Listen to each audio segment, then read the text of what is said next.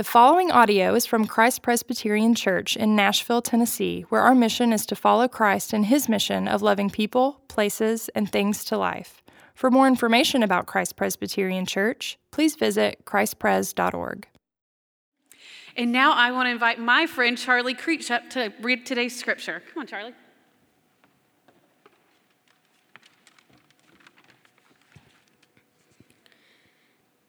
Isaiah 54, verses 1 through 10.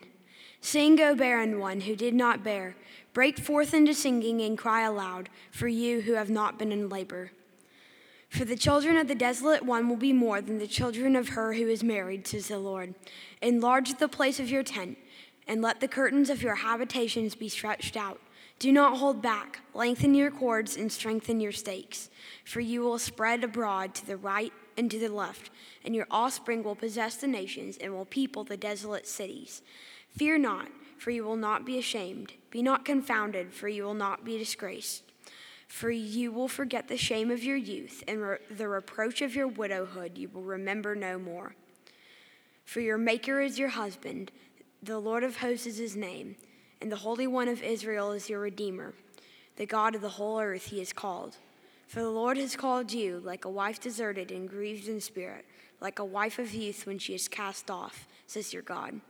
For a brief moment I deserted you, but with great compassion I will gather you.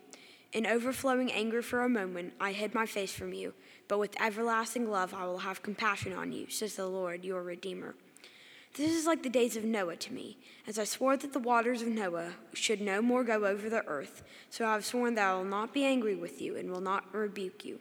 For the mountains may depart and the hills be removed, but my steadfast love shall not depart from you, and my covenant of peace shall not be removed, says the Lord, who has compassion on you. This is the word of the Lord. Thanks be to God.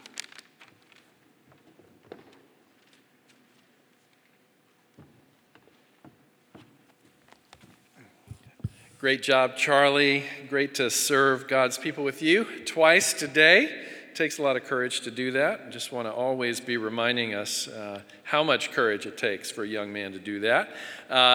If we haven't met, my name is Scott. It's great to see you. If we have met, if we've been in community for 8 years, it's also great to see you. And those of you on the other side of the camera, glad you are joining us as well from home.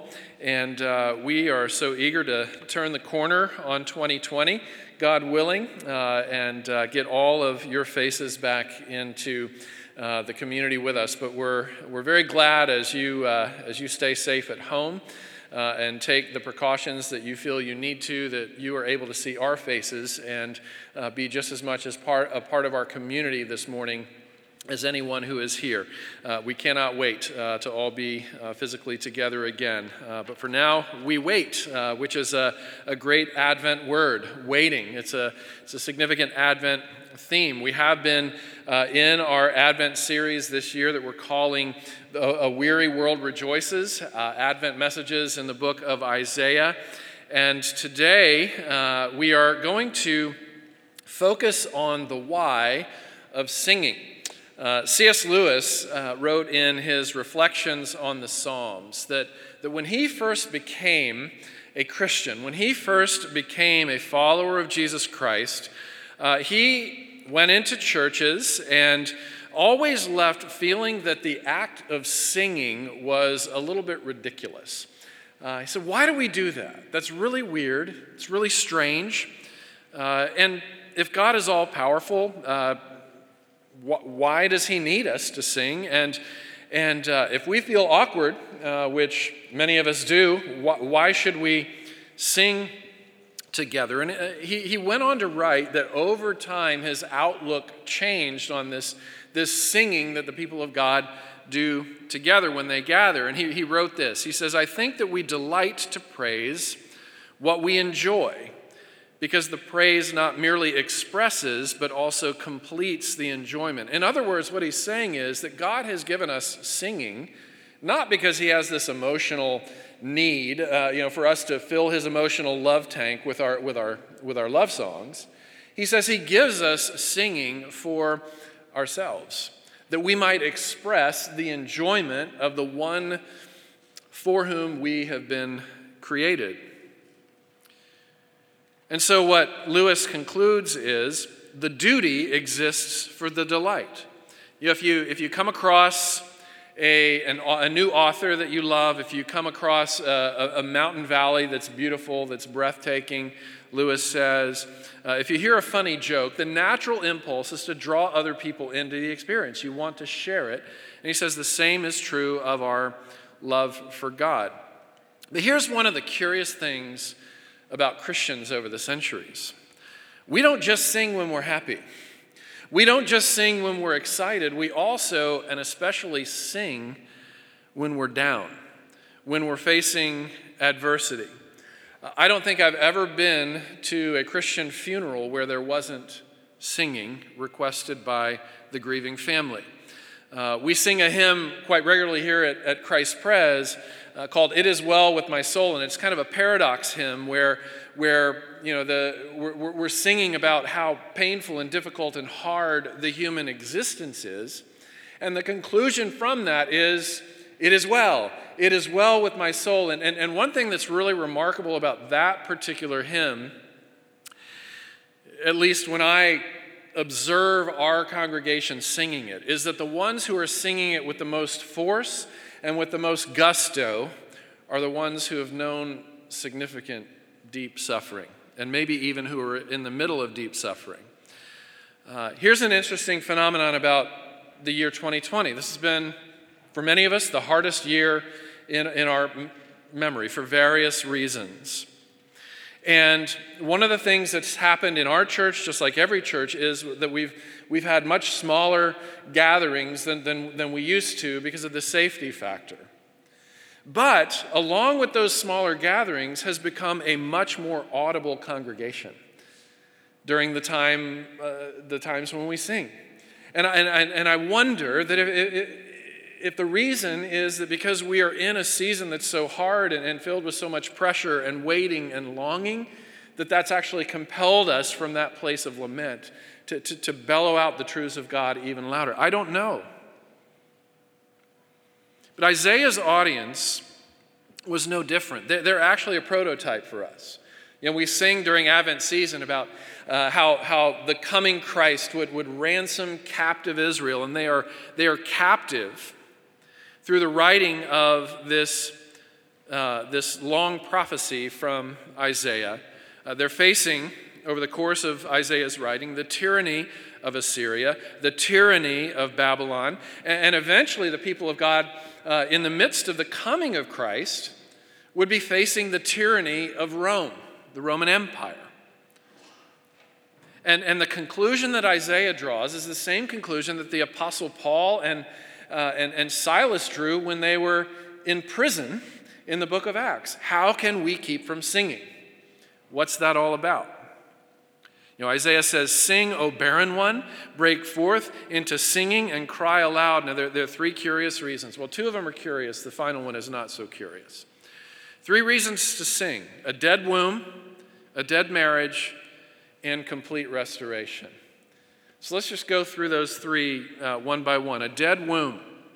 Isaiah writes, and this is metaphor, he's speaking about the people of Israel. "Sing, O barren one who did not bear. Sing, O fruitless people. Sing, O people who feel as if your lives have been reduced to nothing. Sing." This theme of barrenness is a metaphor for shame in the Bible, for uselessness, and the shame that comes from feeling useless in the world. Now, this is chiefly an ancient Near East dynamic where a woman's identity in particular was wrapped up in the number of children that she was able to have, especially the number of sons. And all throughout, especially the Old Testament, we see that this theme of barrenness, this theme of infertility for a woman was like a death sentence. It felt like a curse. It felt like she was being a disappointment to her husband because it threatened the financial stability of their home. Remember, these were agrarian societies, and the family's wealth and income was dependent on what could be produced on the family farm. And lack of children meant lack of workers, meant lack of income, meant lack of financial flourishing and thriving. They didn't have 401ks. They didn't have retirement accounts. They didn't have real estate investments. They had their kids. Their kids were their retirement plan. And if you were elderly and without children to take care of you, it meant that you were vulnerable. It meant that you could die hungry and die cold and die alone. There are also legacy issues. The family name stops with my husband and me if I cannot give him sons, a woman would think to herself.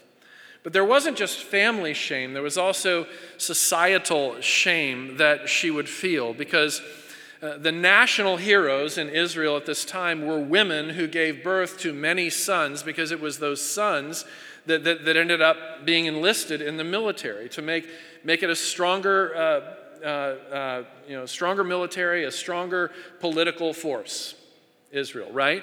And so women who produced many sons were valued because of that way, because of those reasons. And then she was disappointed with herself. Who am I if I cannot have children? What is my life for? What is my life worth? I am not enough. Now, this gives us context for the significant, intense, emotional reaction of some of the women in Scripture who faced this barrenness reality. Sarah says to her husband Abraham, "Give me children or I will die."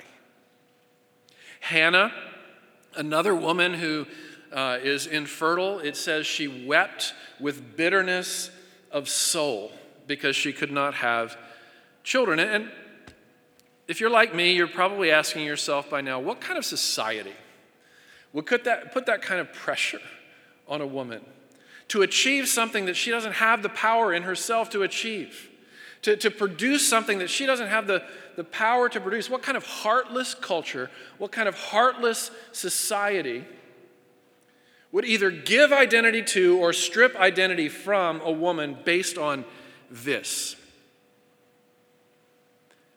And while that is a very legitimate question,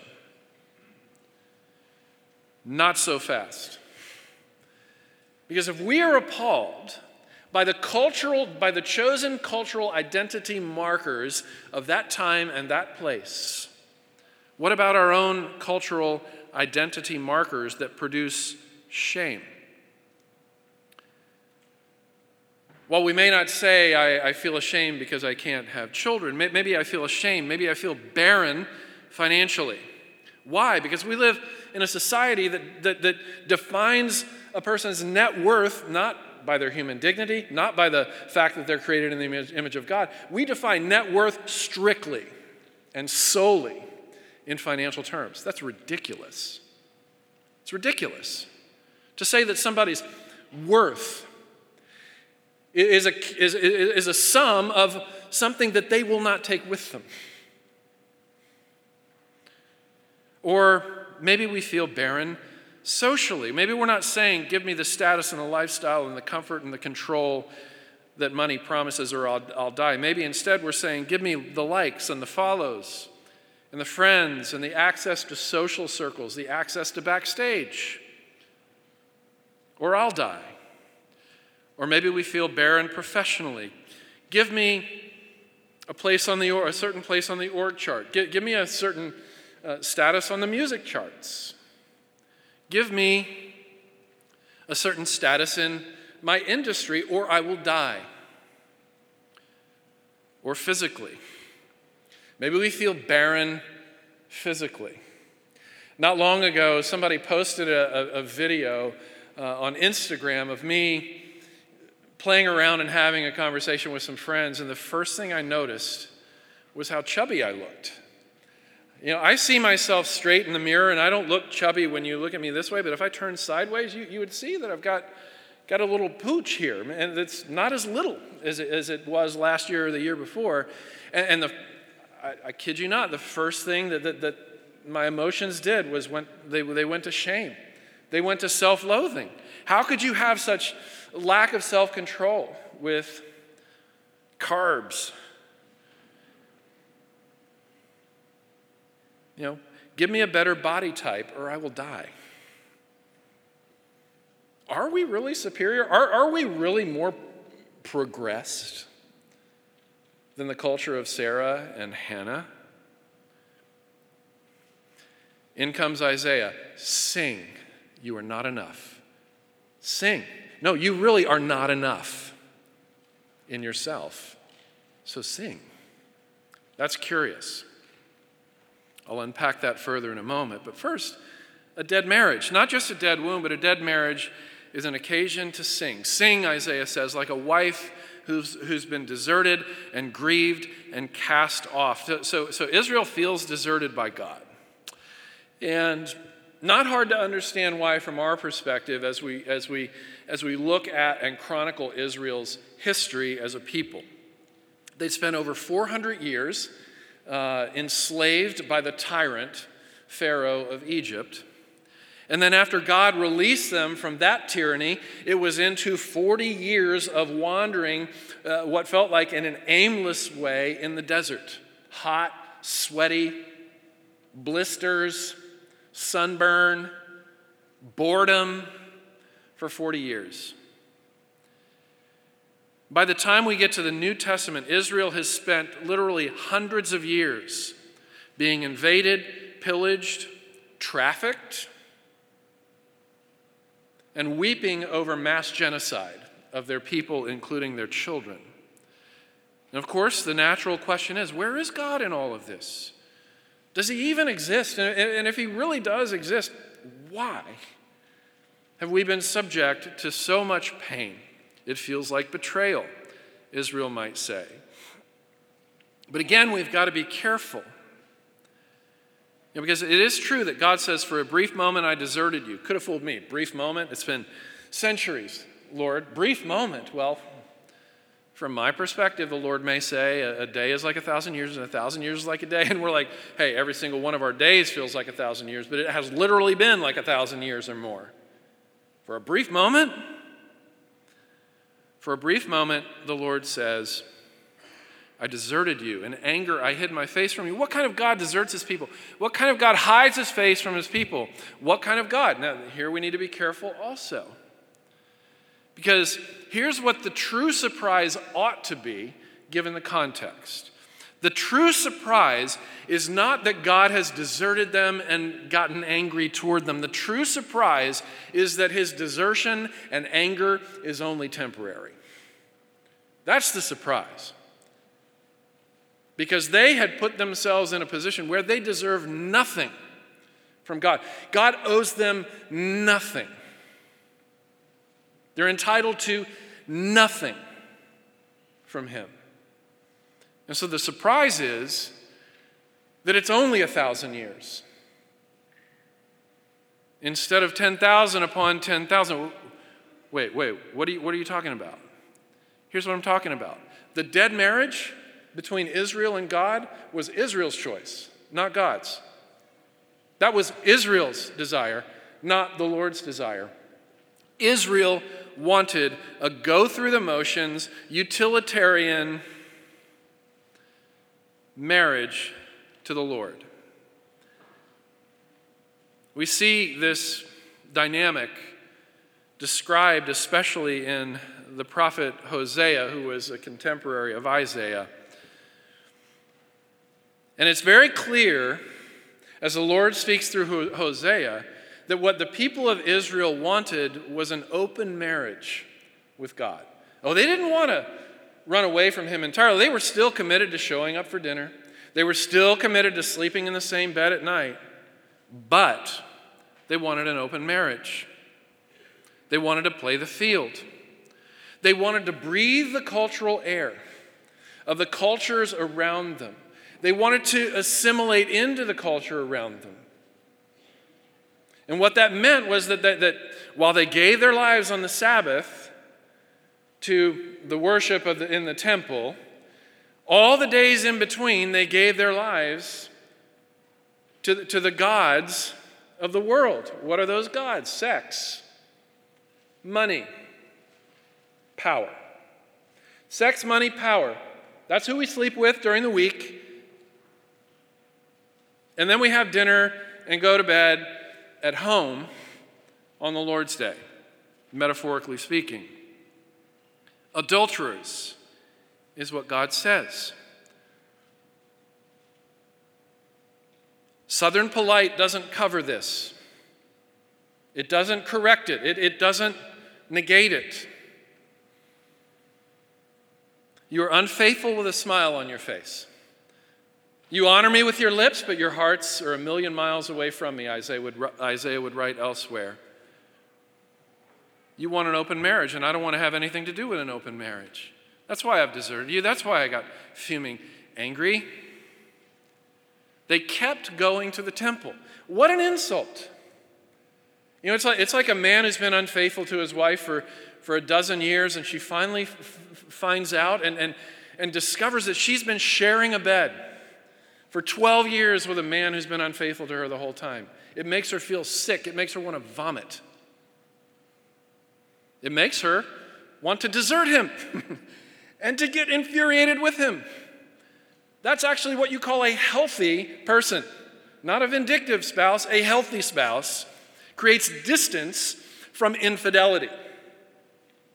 That is health, not betrayal. That's a response to betrayal, not betrayal. And so Isaiah in verse 4 talks about the shame of Israel's youth. You're ashamed because you should be, he says to them. Because you've treated me like a husband who has been so bold as to traipse into the house, sit down at the dinner table and say, I sure love you, but I really would like to date other people, and I really don't want to do without your inheritance. And so I don't want a divorce. I'll show up at dinner and I'll sleep in our bed, but I want to play the field. How's she going to respond to that? She will separate from him, just as God has separated healthily from Israel in hopes of wooing her back. Absence makes the heart grow fonder. You don't know what you got till it's gone. You see his strategy here. God has no intention of ultimately and forever leaving and forsaking his people, but he has to leave and forsake them for a while. He has to show them that those who cling to worthless idols forfeit the grace, forfeit the joy that could be theirs. You're going to love your money instead of me, you're going to be poor. Maybe you'll make bank, but you'll still be poor. Money will not make you happy. Just read Ecclesiastes. Or you want to give yourself to sex, you're going to become impotent in more ways than you realize. Or you want to give yourself to power instead of me, you're going to become weaker than you ever dreamed of becoming weak. David Foster Wallace was an agnostic and an American writer, and he gave a speech at Kenyon College not long before his suicide. And he started talking as an agnostic about worship in this address. And he said this, in the day-to-day trenches of adult life, there's actually no such thing as atheism. There's no such thing as not worshiping. Everybody worships. The only choice we get is what to worship. The compelling reason to worship God is that pretty much anything else you worship will eat you alive.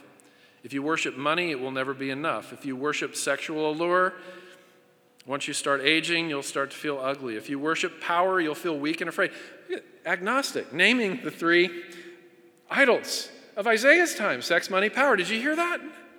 It's right there in the human heart. If we don't go toward Yahweh, if we don't go toward Jesus, we're going to go toward sex, money, power, some combination thereof.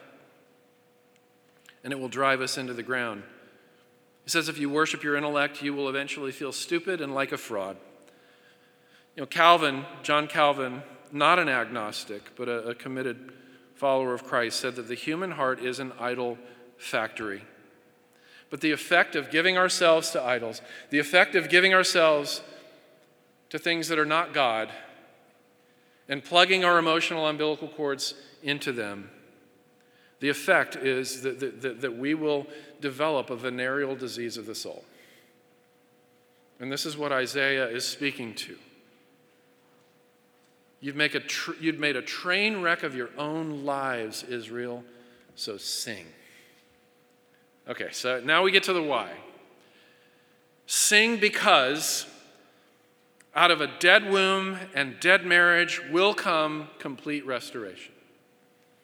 Emily Dickinson, in one of her chilling poems, very short poem, I'm about to read the whole thing to you, said this with respect to heaven. I saw no way. The heavens were stitched. I felt the columns close. The end. It's just her way of saying, I felt barren. I felt deserted. Maybe I felt a little bit prostituted also.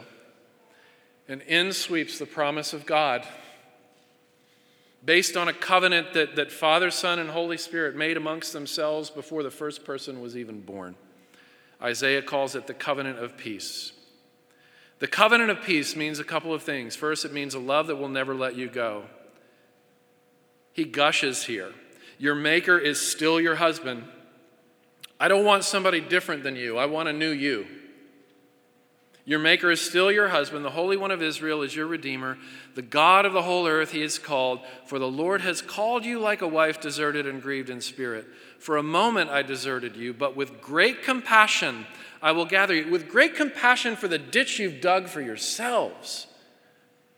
With great compassion over the pain you're feeling from self-inflicted unfaithfulness. I have great compassion for you. And will gather you. In overflowing anger for a moment, I hid my face from you, but with everlasting love, I will have compassion on you. Why would God stay with such an unfaithful group of people?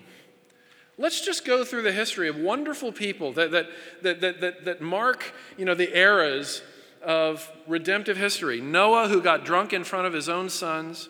Abraham, who offered his wife up to predators in order to protect himself. Isaac, who did the same thing with his wife. Apple doesn't fall far from the tree. Jacob, who exploits his own father's disability in order to steal something from his own brother. And then, of course, bringing up the rear is Judah, who slept with prostitutes. Couldn't God find better ingredients to work with than this?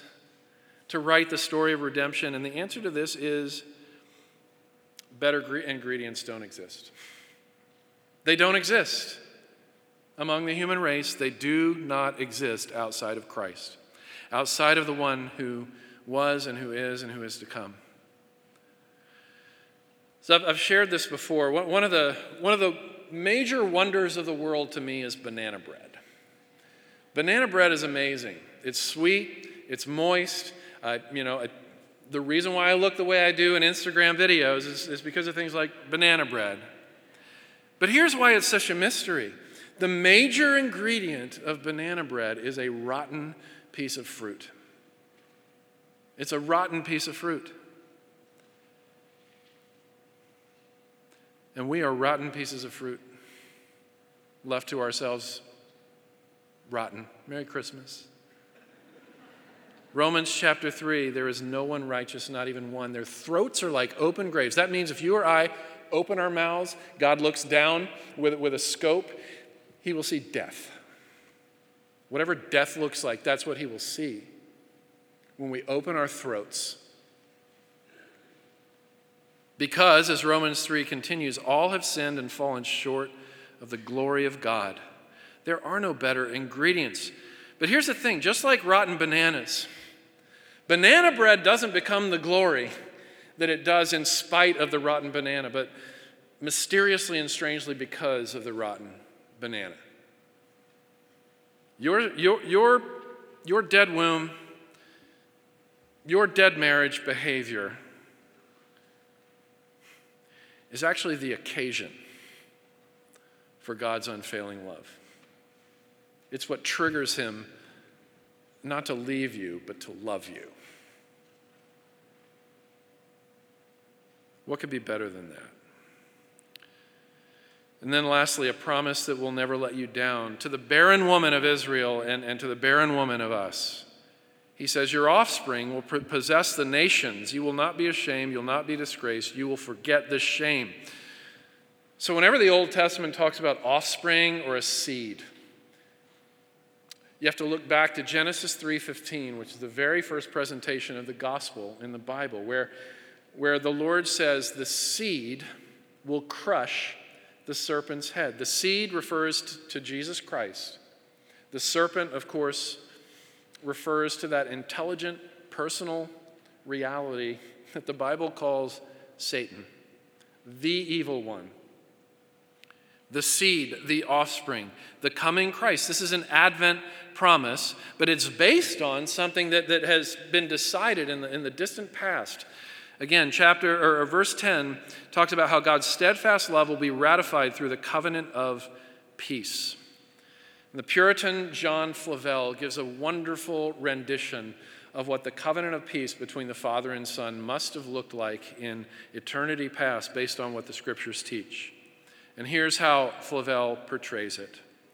The Father and Son meet together before time in conference with the Holy Spirit, and the Father says, "My Son, here is a company of poor, miserable souls that have utterly undone themselves and now lie open to my justice.